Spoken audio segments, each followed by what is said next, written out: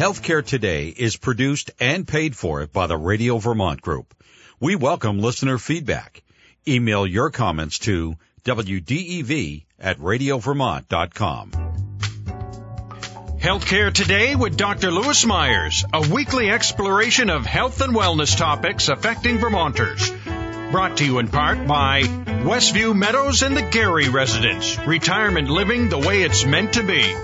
Age Well Vermont, the leading experts and advocates for older adults in northwestern Vermont.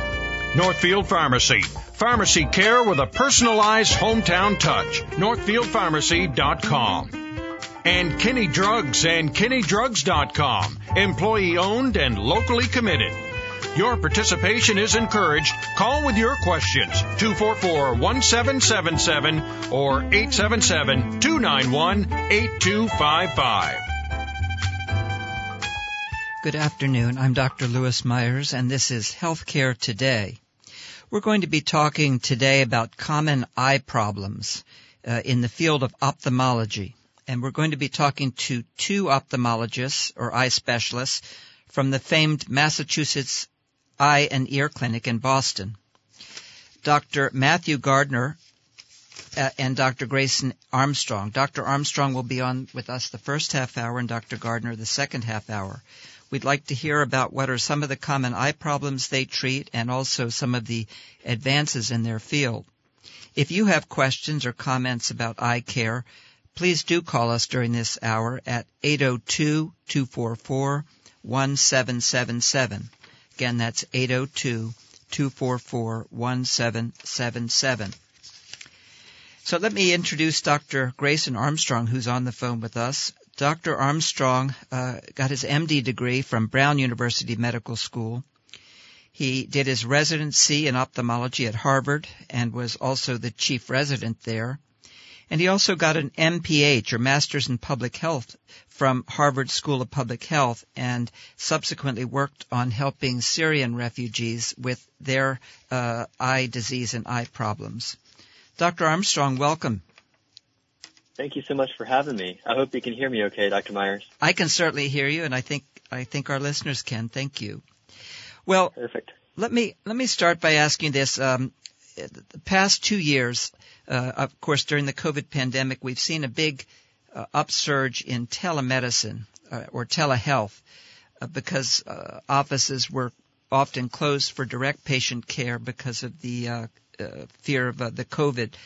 I see by your biography that you do have an interest in telemedicine. It did occur to me, though, that ophthalmology in particular might be a field where that is difficult because certain eye exams must be difficult to do over a screen when you're not with a patient, and obviously any of the procedures that you do are impossible. Can you tell us a little bit about how telemedicine has been used and how COVID has impacted the general care of people with eye problems?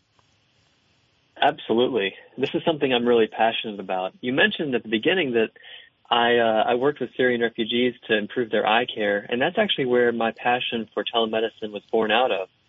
In war zones, it's really hard to get eye care or really any specialty care for patients at the time of need. And so if we can use technology to bridge that gap and provide care to, Syrian refugees in the middle of a war zone or right to our own communities in our own backyard here in Boston or Vermont, then yes, I think we're doing something right by people. During the COVID pandemic, people were scared to come in person for their eye care. And if you remember back, one of the whistleblowers in China that first talked about the disease was an ophthalmologist, and he unfortunately passed away from COVID disease. And so during the eye exam, we take very special tools that magnify the eye like a microscope, and we look at it in high precision to look for eye problems. Telemedicine can replicate some of that. It can't replicate it all just yet, but there are a lot of really amazing technologies that are being created right now to enable that to happen. But I can tell you that the majority of things that we see nowadays can actually be done by telemedicine in some way, shape, or form. Well, I'm fascinated by the work you did with Syrians. Tell us a little bit about that and how telemedicine helped you. So when I was abroad in Jordan helping Syrian refugees, a lot of patients were coming across the border with eye trauma and facial trauma. And with something as simple as a photograph or a video, getting information to a remote ophthalmologist to try to figure out what to do next is sometimes all you really needed. Should they receive surgery right away, or can this wait and we can see them in a couple days? And that alone is a big deal, the triage aspect of the telemedicine care in abroad.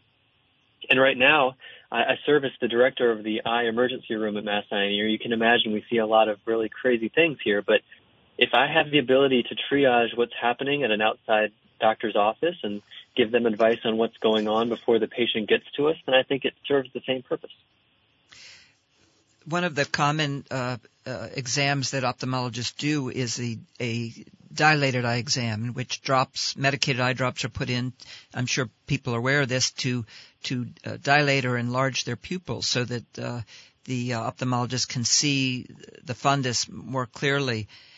How does that work in telemedicine? So beyond just dilating patients so that they get blurry and leave not being able to see, we do it for a purpose, looking in the back of the eye. We look for things like glaucoma and diabetic changes in the back of the eye. But we're very fortunate in our field to have a lot of cameras that can take pictures of the back of the eye, and most of them don't actually require you to be dilated in the first place. So an example of telemedicine for this area, if I have a camera set up in a community health center or a primary care office closer to the patients than I am, and they send me the photo, then I can remotely evaluate the eye and figure out if they have any changes like glaucoma or diabetic retinopathy. And we're actually doing that here in Boston. You know, Massachusetts is a pretty big state. New England is pretty large. And we have patients that will send photos from their primary care offices to us, and we'll look at them to see if they have any disease. And most of the time they don't. About 20% of the time it's worth them coming in person. But that means that 80% of the patients can actually stay home and not need an eye exam. One of the things I noticed during my residency when I looked at what the ophthalmologists were doing was that they had more technology and more toys, as it were, than any other specialty. It's a highly developed field in that regard, technologically. It's true. We have a lot of really fun toys, and that's part of why I love it so much. It's like going in and playing every day with gadgets and gizmos. The toys we have are pretty advanced nowadays, and I mentioned the fact that we have cameras that can take pictures of the back of the eye without dilating. That's helpful for patients because they don't leave blurry, but it's helpful for us too because those same pictures now, we've all heard of this kind of talk of artificial intelligence and what that's capable of. It seems like another worldly idea, but artificial intelligence can actually be used to look at that photo and tell us if there's disease. And there are companies that now exist, and there's devices that exist that can do that as good, if not sometimes better than I can. And so they can detect disease, tell you whether you need to see an eye doctor, and, you know, the computer does a pretty good job at it. So we're lucky to live in a day and age where new tools and technologies are at the forefront. And ophthalmology is one of those cool fields that has it all. How commonly is that artificial intelligence being used, for example, at your Massachusetts Eye and Ear? Well, it's not used as much in our building because we have so many eye doctors around that we can look in the eye and tell for ourselves whether there's something going on. The artificial intelligence, though, is starting to be used in primary care offices and internal medicine offices and endocrinology offices. Those are places where patients with diabetes would show up or concern for glaucoma would show up. And a simple picture is fast to do. And the doctor that's there doesn't have to have any real knowledge of ophthalmology because the computer does the work for them. And if there's anything wrong, then they can always send that patient in to see somebody like me. Along with the work that you did in Jordan in terms of the triage work you mentioned, it seems to me that ophthalmology is one of those specialties in branches of medicine where you can, or ophthalmologists can go to we'll say, an undeveloped country where there's not many eye specialists, and in a period of a few days or a week, they can do any number of, for example, cataract surgeries or other procedures which can change a person's life. Mm-hmm. Oh, yeah, absolutely. Have you been involved in some of those missions? Field. I have. So even when I was a trainee, I got to go to India, and I got to go to Italy, and hopefully after this whole pandemic is over, I'll continue to be able to travel. But going into these communities and helping with the eye care there The great thing is, maybe, 15, 20, 30 years ago, it used to be that the doctors like myself in the United States would fly in and help perform a lot of the surgeries and do a lot of the care on the ground. Nowadays, it's shifted a little bit, where the doctors that are already there are so good that they actually train us because they see a lot of the complex stuff. In the United States, we're lucky to catch diseases early, and we're able to treat things before they get too bad. But in remote India, they may not have that luxury, so they get more advanced disease that has really, really complex surgery requirements. So additionally, when we go to these places, we try to train the systems so that the whole healthcare system in that area is built up, and the eye doctors that are local have better skills so that when we leave, we don't, we leave them with the skills that they need to continue doing the care, and they don't rely on us alone. There are also certain diseases in some of these countries that we essentially never see in this country. Parasitic diseases, for example, in Africa, that can cause blindness. It's true. We're lucky to be in a country where the treatments are so good and our public health system is so good that we don't see a lot of blinding diseases like river blindness or tuberculosis in the eye. These things are incredibly common abroad, and in fact, there are entire clinics in them. I got to see more patients with those two diseases in one day than I've seen in my entire career otherwise. So they really do some amazing work over there, and they're amazing physicians, and going there is just as educational for me as it is for them. Well, we appreciate the efforts you're making in that regard, and particularly with the Syrian refugees. Thank you. You mentioned that you head the emergency ophthalmology service. Tell us a little bit about, or describe some of the more common eye emergencies that you will be called upon to see in the emergency department. Happy to do so. The eye emergency room at Mass Eye and Ear, for anyone that ever needs it, is open 24/7, 365, overnight and on the weekends. So we're always available for anyone that needs any help. We get a lot of transfers, and we see a lot of patients that have accidentally hit their eye, maybe playing sports, things like golf balls or baseballs or basketballs or elbows. Those, obviously, you have the risk of bruising and bone fractures around the face, and we can fix those. We have the specialists that can repair the fractures and help with the bruise of the eye.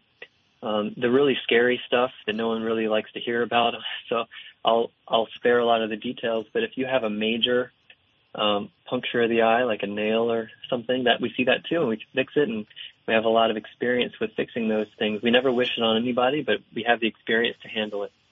And then the opposite end of the spectrum is true too. There's a lot of things that patients get worried about, like flashing lights in their eyes and floaters that are new, or a bump on the eyelid, or a red eye. And if you have any questions, you should feel free to come in and let us know what's going on. But some of the more common things that we see, especially now that people are wearing masks more often, are styes and blepharitis and dry eye. And so that can make your eye have a big bump on it, on eyelid, that's kind of red and swollen in a focal area, or maybe the eye just feels sandy and gritty all day and it gets kind of red and irritated and a little blurry. Those things we're happy to see too, but even though it does come into our emergency room, it's generally not an emergency that needs to be treated right away. We're happy to help those patients through and educate them as well.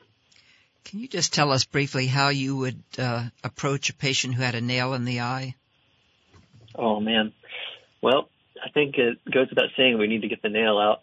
We kind of carefully remove it, and we stitch up the eye very carefully as well, and then we do that all while the patient's asleep, of course. And once they wake up, we see how they heal over the next couple of days. And generally, those things do cause a lot of blurry vision, and the vision doesn't always come back. But you'd be surprised. Sometimes we can really get some amazing outcomes and get people back to baseline or close to baseline, even with something as bad as something like a nail in the eye. It takes a lot of care, a lot of specialized care, and really, for the entire New England area, Massachusetts Eye and Ear's emergency room serves as the major trauma referral for all eye stuff. So if you did have an eye emergency that severe, we'd recommend coming to us so that we can help take care of it for you. We have a lot of experience with that. Perhaps a more common, less obviously dramatic, but still more common problem would be retinal detachment, and also something called posterior vitreous detachment. Can you tell us about those and how you would treat them? Of course. So for those of you that are listening, the eyeball, the way I describe it, is basically like a water balloon. All right, so it has to stay kind of plumped up, and in the back of that water balloon, there's a lot of jelly. The jelly fills the eye, and we call it the vitreous, which is just a fancy word for jelly of the eye. And that vitreous, as we get older, naturally starts to shrink down and liquefy, kind of like a grape turning into a raisin, just kind of shrinks. The funny thing is the eyeball doesn't change shape, but the jelly inside does. So as that jelly shrinks, like down to a raisin size, it kind of tugs away and pulls away from the inside of the eye. The inside of the eye, though, is also lined by something called the retina. The retina is basically nerve tissue that connects to the brain and helps us see. It doesn't know how to think, it doesn't know how to feel, but it does know how to see really well. So whenever that jelly pops off the sides of the eyeball, it pulls on the retina and it starts to cause some flashing lights. So patients sometimes will notice these flashing lights off to the side, or they'll notice some new little floaters. And what that is the jelly floating inside. They'll see the shadow of it moving around, the floaters. And when it tugs on the retina, they're seeing the flashes because, again, the retina only knows how to see. So when it gets tugged on, it flashes. So when that happens, it's called a posterior vitreous detachment, or basically it means the jelly has pulled away from the side of the eye. It happens to everyone at some point in their life, but very rarely, maybe 3 to 5% of the time, when that jelly pulls off the inside of the retina, it pulls a little too hard, or it's attached a little too firmly, and it pops a little hole or tears a little tear in the retina. And that can also cause a lot of flashing and floaters in the eyes, and we really do need to treat that right away. If it gets bad enough and your retina has a little tiny tear or a little hole in it, it can actually cause something called a retinal detachment, and that's where the inside layer that sees the retina peels away from the inside of the eyeball, and it kind of detaches, So a retinal detachment means the retina is kind of free-floating and it's not able to see anymore. That's an emergency, and we really do need to treat that generally within a couple days, sometimes right away. And we want to preserve people's vision and fix it as fast as we can, because that can be a big deal. So any patient that's having a ton of new flashes in the eye, or a lot of new black little floating dots, or worse yet, like a big black curtain that's coming over their vision that they can't see through, you should come in right away and see an eye doctor. And again, we're always open here in Mass Eye and Ear, so we're happy to see you. Important information. Thank you. Now, you mentioned the vitreous over time begins to dry out or recede. In terms of general eye health, are there any vitamins, along with regular eye exams, obviously, but are there any vitamins or foods that are particularly helpful to maintain good eye health? A lot of patients ask me this, and for most patients, the answer is no. If you're overall healthy and you have a little bit of exercise, a good diet, you take care of any medical issues that you have, like high blood pressure or diabetes, then your eyes should be okay without specific vitamins for the eyes. There is one exception. There's a condition called age-related macular degeneration, or AMD for short. And this macular degeneration is just a change that happens in some people but not others. We don't really know why. But when it happens, if it gets bad enough, it does have a risk of vision loss, and there are special vitamins that have been found to slow that disease down. If you do have macular degeneration and you're recommended of taking these vitamins, then if you take them every day, it's been shown to decrease the risk of losing any vision from that specific disease. So that's really the only exception to the rule. Growing up, I was heard often, maybe when parents wanted us to eat fish, that fish would help us see better, eating fish, and also, of course, vitamin A, carrots. I wasn't fond of carrots, but occasionally I would eat them so I could see better. Was that old wives' tale or true? Well, I think it might have been a tale told to get you to eat those carrots and the fish. But, I think that in general, like I said, if you're getting enough vitamin A in the world generally, you probably don't need to eat extra. And if you have enough fish just generally in your diet to stay healthy, you don't need to eat an overabundance. But it's not going to hurt, that's for sure. And your eyes need vitamins just like the rest of the body does. So as long as you're staying healthy overall, it's probably fine. Color blindness. How common is it, and what is it? Oh, man, that's a great question. So color blindness, people have probably seen or read about color blindness online and seen videos of people that wear these special glasses to give some color vision back. When people are colorblind, in most cases, it just means that one of the three primary colors, their eye isn't really good at seeing. And they still see. They can see street signs, they can see stoplights, and they can see your face in the computer screen. But everything just is missing one of the primary big colors, and it just changes the hues of the world. It's generally in men, and it's generally a genetic condition. And it's not something that people even notice until somebody tends to check it later in life. So it very rarely, if ever, causes any problems for people. So it's something that we see rarely. It's not super common. I'd say maybe, I'd have to guess. Can people drive safely? Can they detect a red light, for example, from a green? So even if people don't have the ability to see the red versus the green, for example, they'll still know that the top light is the red one and the bottom one is the green one, and the one in the middle means that you better slow down. So it's possible to get by without seeing the colors because of the pattern recognition and the way that we perceive the world. A stop sign is an example. If you see a big hexagonal sign with the word stop, it doesn't matter if you saw the red or not. You're still able to navigate in the world. We do have a caller. Ray is on the line. Ray, thanks for calling. Your question.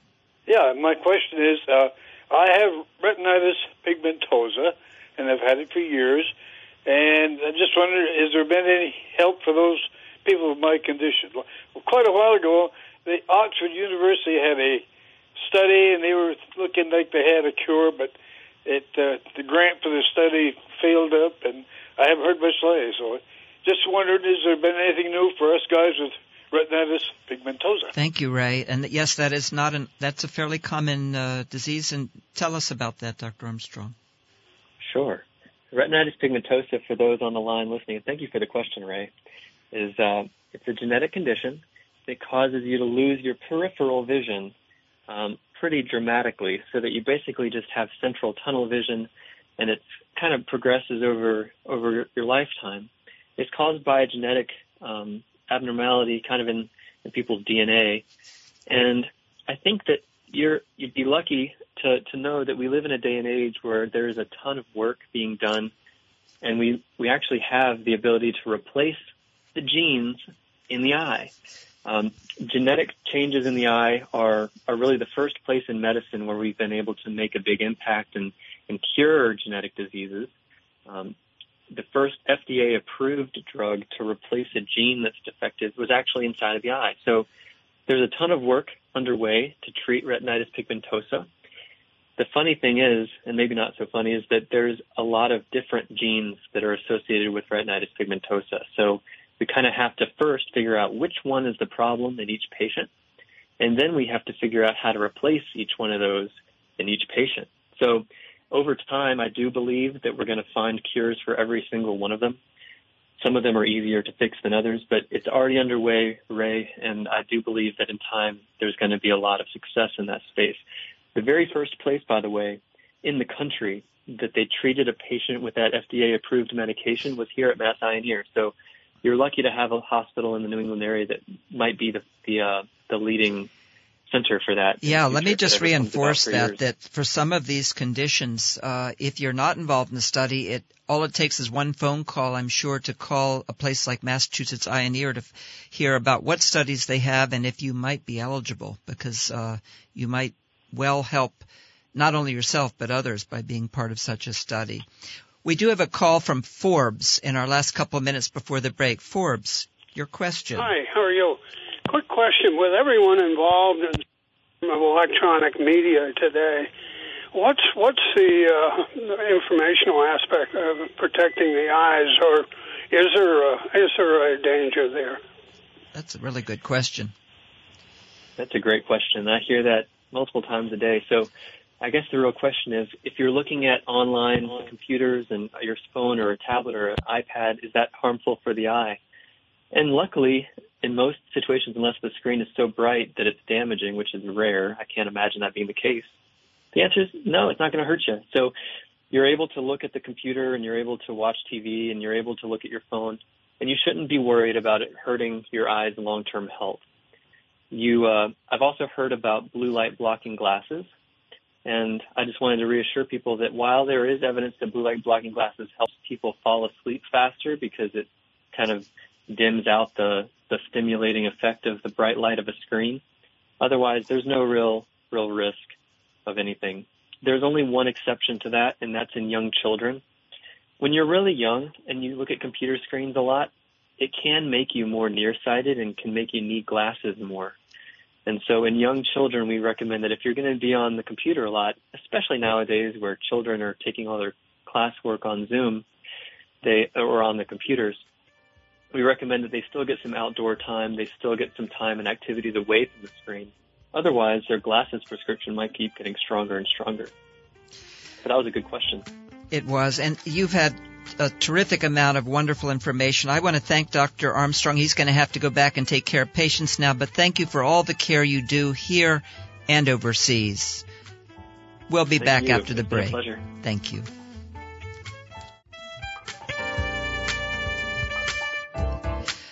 Dr. Lewis Myers here, welcoming you back for the second half of Healthcare Today, in which we're looking at eye care and eye problems. Our second guest today, also from the Massachusetts Eye and Ear Clinic, is Dr. Matthew Gardner. Dr. Gardner got his MD degree from the University of Pennsylvania. He, I believe, remained at the University of Pennsylvania, did 2 residencies, first in internal medicine and then in ophthalmology, and did a subsequent fellowship at Mass General. He has twice been elected or voted Teacher of the Year. Dr. Gardner, welcome. Hello there. Good afternoon. We've just been talking to one of your colleagues, Dr. Armstrong, going over lots of different issues, and there's a lot more to cover. Let me ask you this. We're going to hit some kind of rapid-fire common diagnoses. Perhaps the most common diagnosis is cataracts. Right. I believe cataracts are the most common operation done in the Medicare population. What is a cataract, and tell us what cataract surgery can accomplish? Sure. So a cataract is a cloudiness to the lens inside the eye. So the eye is like a camera. There's a lens in the front of the eye, and just like the camera has a film in the back, the retina is what receives the light as it passes through the lens, and it makes a clear picture. So if that lens inside the eye becomes cloudy, foggy, then that's a cataract. And so if it gets bad enough so that people can't see well to do the things that they want to do during the day, be it driving or reading, then those people often opt for surgery to get it fixed. And this, tell us a little bit about the procedure. What do you do during a cataract surgery? So there are many different ways to do it. The more common way now that we do it is what's called phacoemulsification. So that's a procedure where one uses a small ultrasound probe. It's almost like a needle that is introduced into the eye, and the lens is broken up into little pieces, and those pieces are aspirated out. They're sucked out through the same device. So you get rid of the lens, and then you put a new lens implant, a plastic lens, right in where the old lens had been. So that procedure is by far the most commonly performed way to do cataract surgery these days. It's done under local anesthesia, typically with some sedation, and extremely well tolerated, very safe procedure. And how long does the average cataract procedure last? For the average person, if it's uncomplicated, it usually takes about 15 minutes. Now, one issue that has come up in the medical literature, and you may be best positioned to talk about this because you did training in both internal medicine and cataracts and ophthalmology, is that some facilities still require a full pre-op physical before a cataract surgery, and a number of national anesthesiology and organizations, for example, have have stated that that's really not necessary, given that it's basically a local procedure done under minimal sedation, and it takes about 15 minutes. What's the policy at Mass Eye and Ear, and what are your thoughts about this? Should people have to go and get a whole extensive physical before they have a cataract surgery?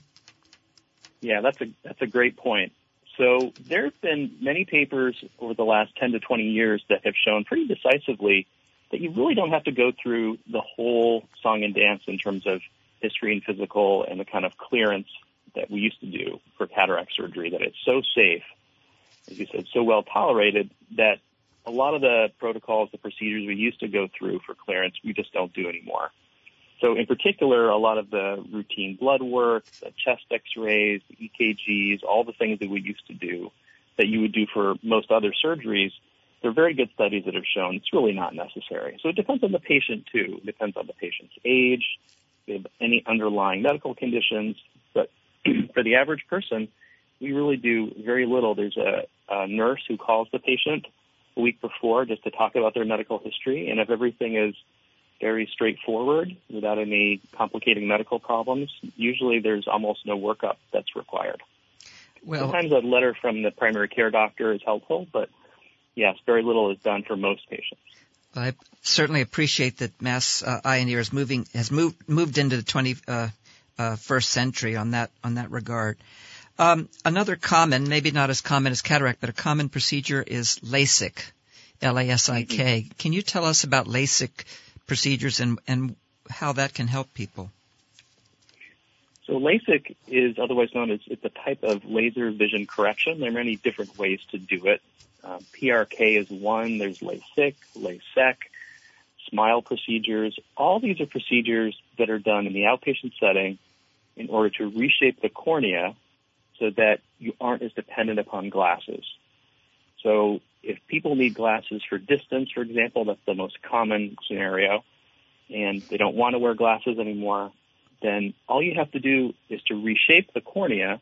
So you essentially are almost engraving your prescription onto the surface of the eye. So it's like having your contact lens almost sort of permanently shaped to your eye. So you're not implanting anything, but you're reshaping the front surface of the eye so that the light bends in a way that helps you to see more clearly. So the main purpose is to make people less dependent upon glasses or contacts.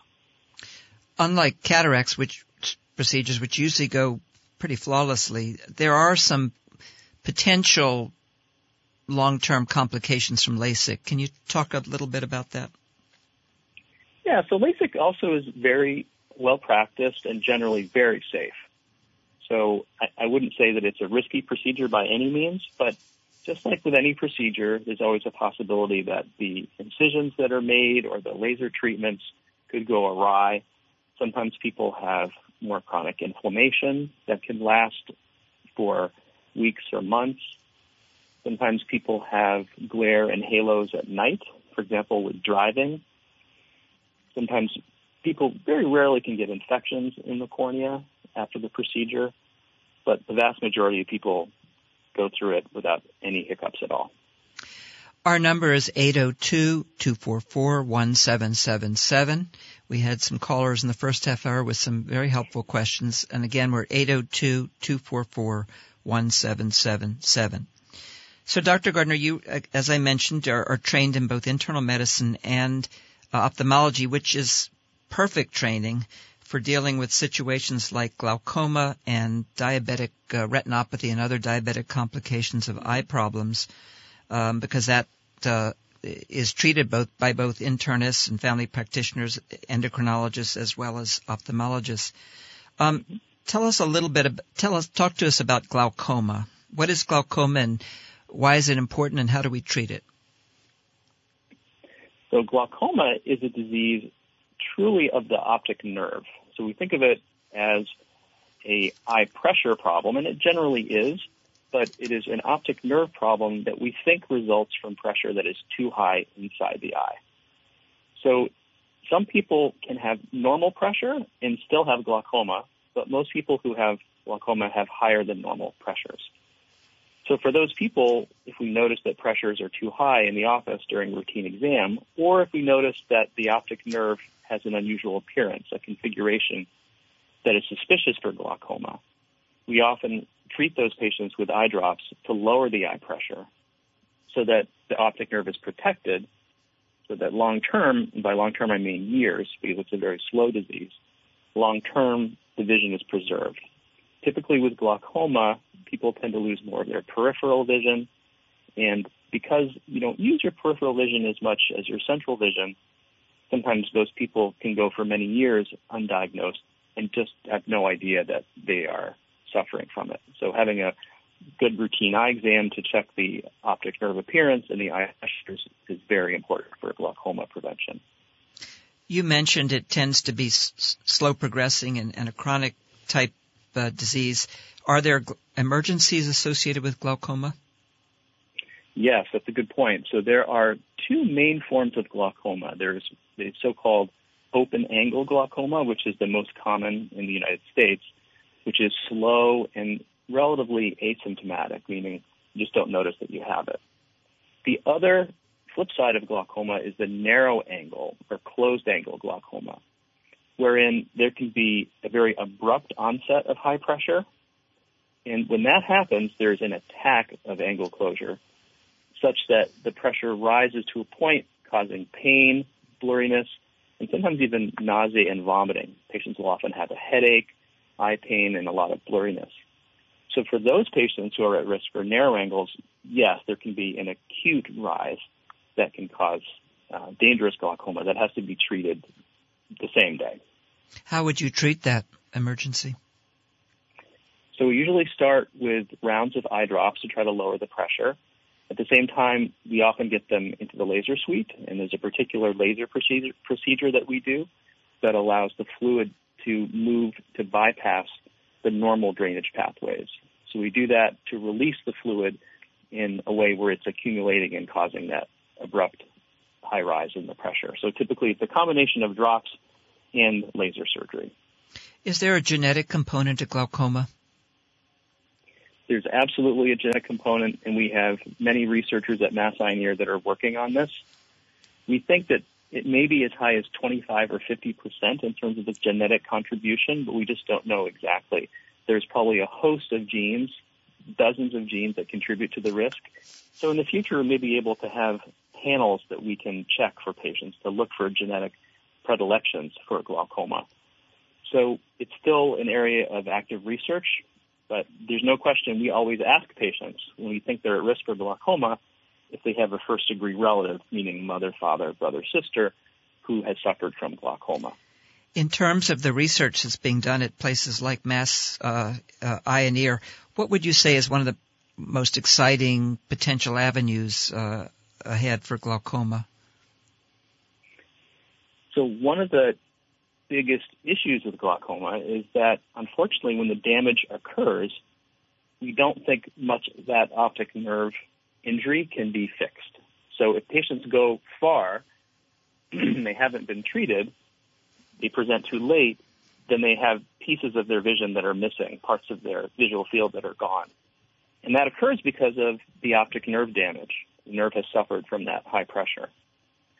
So one of the greatest hopes is that in the future we can use stem cell therapies or other ways to reconstitute the optic nerve, to help the optic nerve to grow back. So these are things that may be able to be pursued over the next 5 to 10 years. We have people actively working with treatments such as this, but the optic nerve is very hard to fix. But if we can try to regrow some of those nerves and make those connections, because the nerve is what connects the eye to the brain, then we can try to solve some of those patients who have permanently lost some of their vision. But it's a very difficult process, and we have a lot of smart people working on it. And again, I would just mention that if for people who are interested, who have some of these diseases such as glaucoma, you might want to contact a place like Massachusetts Eye and Ear to see what studies are open, and if you might potentially be eligible. Obviously, it always takes time and energy to be part of a study, but it may help you as well as others. Dr. Gardner, as internist and as an ophthalmologist, you're perfectly placed to understand diabetes and all of the ways that diabetes can affect the eye. Can you talk a little bit about your diabetic patients and some of the eye conditions that diabetes impacts? So as probably most people know, diabetes affects the whole body. It can cause problems with the small vessels from the feet all the way up to the eyes. It can put people at risk for heart attacks and strokes. So because the eye has a whole host of small vessels, just the way the other parts of the body do, those small vessels often become affected by the high blood sugars. So there are several different levels of problems, pathology that people can have in their eyes with diabetic retinopathy. Some of the earliest things that we see as we look in the eye are little spots of bleeding, tiny, we call them microaneurysms, or little blot hemorrhages. Sometimes we also see fluid deposits. We see lipid deposits. So typically, when we see some of those early signs, there's often nothing to do, especially if it's just a few little pinprick hemorrhages that we see. We just warn the patient that the blood sugars are too high and you have to try to control them. We usually coordinate with the primary care doctor also to tell them that your patient probably should shoot for a lower blood sugar as they're trying to control it. So typically in that setting, if the patient controls their blood sugar, some of those early signs will go away, and there shouldn't be any permanent damage. If there's fluid in the back of the eye, then sometimes we do other treatments, either laser treatments or injections, and those can usually be treated well and the patient will have no permanent damage. The more significant type of diabetic eye disease that can lead to more serious and long-term problems is what's called the neovascular complications of diabetes. So for those patients who have progressed beyond those first stages of the diabetic eye changes, you can get blood vessels that grow in an abnormal way. They grow in funny directions in the retina, up into the vitreous, into the gel of the eye, and they can bleed in more extensive ways that can cause problems. Obviously, the bleeding in the eye can cause blurring, but more importantly, it can cause scarring and sometimes retinal detachment. So it's that second phase that we want to prevent people from getting to. We want to intervene early when we see patients that have some of these little hemorrhages to prevent them from going on to that second stage. Diabetes is one of the most common causes for vision loss in this country, is it not? Yes, it is. As we know, as most people probably know already, the diabetes incidence has been increasing, and especially type 2 diabetes is much more common. So screening these patients on an annual basis is essential. Do studies show that controlling blood sugar actually can prevent some of these problems? Yes, there's very good evidence that shows that having tight control prevents the diabetic retinopathy, the diabetic eye disease, and can long-term prevent people from having vision loss. Speaking of vision loss, I think Dr. Armstrong talked a bit about macular degeneration, or maybe we did earlier in the half hour. I apologize. Mm-hmm. But macular degeneration is also very common. Now, that is seen more in older people or as we get older. What is it, and what kind of work is being done to prevent or treat it? So, it's often referred to as age-related macular degeneration because it is much more common as people grow older. There is potentially a familial predilection for it as well. It involves a whole group of different findings. Typically, there are little yellow spots that occur in the back of the eye. Those are called drusen. In addition, there are pigmentary changes and sometimes atrophic areas. So little areas of the retina where the pigment has moved around and parts of the underlying structure of the retina have stopped working properly. So with those patients, they're also divided into two groups. There's sort of the dry and the wet type. The dry type is most often the early presentation where patients have the drusen and the pigmentary changes. If it progresses, sometimes it goes on to the wet stage where people, again, get some of these we call neovascular changes where the blood vessels grow in abnormal ways and that can cause bleeding and significant scarring in the back of the eye.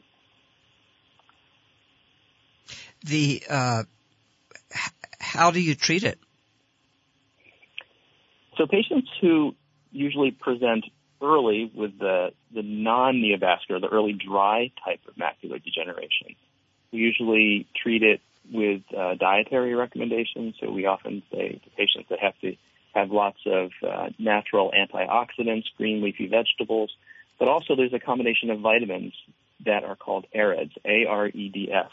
And that comes from a series of studies, very large-scale X1 studies that showed that this particular combination of vitamins works to help slow the progression and potentially to stop people from progressing to the wet stage of the macular degeneration. There are new studies also that are coming out looking at other potential treatments for the dry macular degeneration, but a lot of what we do is monitoring. So we see them at least yearly, and we do retina scans to make sure you're not converting into the wet type. As we talk about some of these conditions such as glaucoma, diabetic retinopathy, macular degeneration, there are ways which, as we've heard, we can slow the progression or sometimes even reverse it. But many people are left with impaired vision. Obviously, other conditions as well can lead to low vision. There are low vision clinics and low vision aids, and I'm not sure people are as aware of that as they might be. Can you talk about what you do at Mass Eye and Ear for people, sort of adjunctive therapies that would help with people who have chronically low vision? Yeah, so the old term for it was low vision. We call it now vision rehabilitation. And so many large ophthalmology departments, including Mass Eye and Ear, has a very strong vision rehabilitation program where we look to try to maximize the vision that the patient has. So that can be done with various types of glasses, magnifiers, also devices like closed-circuit TVs. There are many different ways to try to help patients do more of what they want to do. So, for example, if your main goal is to read more comfortably, you can have large stand magnifiers or the closed-circuit TVs, whereas if you want to be able to see distance better, there are things like telescopes that can be implanted into the glasses, made into the glasses to help people to see at distance better. So you really have to work with the patient to see what their goals are, but there's a whole world beyond just regular glasses that can really help people like this. In addition, there's physical therapy, occupational therapy, lots of different ways to try to help people adapt to some of their new visual problems. So really it is multidisciplinary in taking care of the eyes. In the couple of minutes we have left, let me just ask you, you did do 2 residencies. I assume you started in internal medicine, then probably went to ophthalmology. What prompted you to go into ophthalmology after doing your residency in internal medicine? Well, it's a great question. I think if you ask most physicians, how did they choose their specialty? A lot of them will really have a rather circuitous route to where they arrived, and they didn't have a straight line necessarily from A to B to C. So as a medical student, I'd always liked ophthalmology and internal medicine, and I had a difficult time deciding which to do. And I first chose internal medicine and then really sort of missed the idea of ophthalmology and wanted to go on to then pursue that as well. I liked the idea of doing procedures. I liked the satisfaction of surgical treatments for patients. I loved my interactions with patients while I was in internal medicine, and I didn't want to lose that by just going into surgery. So ophthalmology is this nice connection. It's this nice combination of medicine and surgery, so you can sort of have the best of both worlds. Well, the fact that you were awarded Teacher of the Year twice, and I know that's really an honor in academic settings, speaks to your interest, your energy, and the sharing you've done with others. I want to thank you for being here, and Dr. Armstrong before you, and the Mass Eye and Ear Clinic. I hope everyone will join us next week. I want to remind people that Super Bowl Sunday is the highest number of drunk driving arrests and fatalities, so please be careful out there this weekend. See you next time. Thank you very much.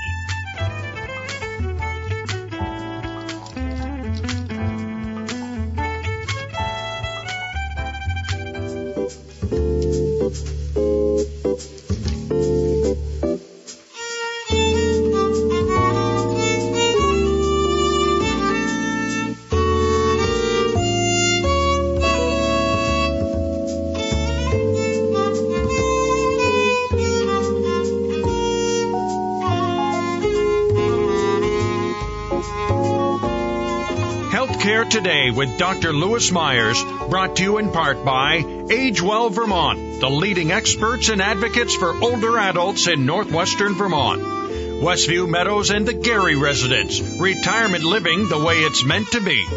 Kinney Drugs and KinneyDrugs.com. Employee owned and locally committed. Northfield Pharmacy. Pharmacy care with a personalized hometown touch. NorthfieldPharmacy.com. The music for this program was written and produced by Armin Bayajian.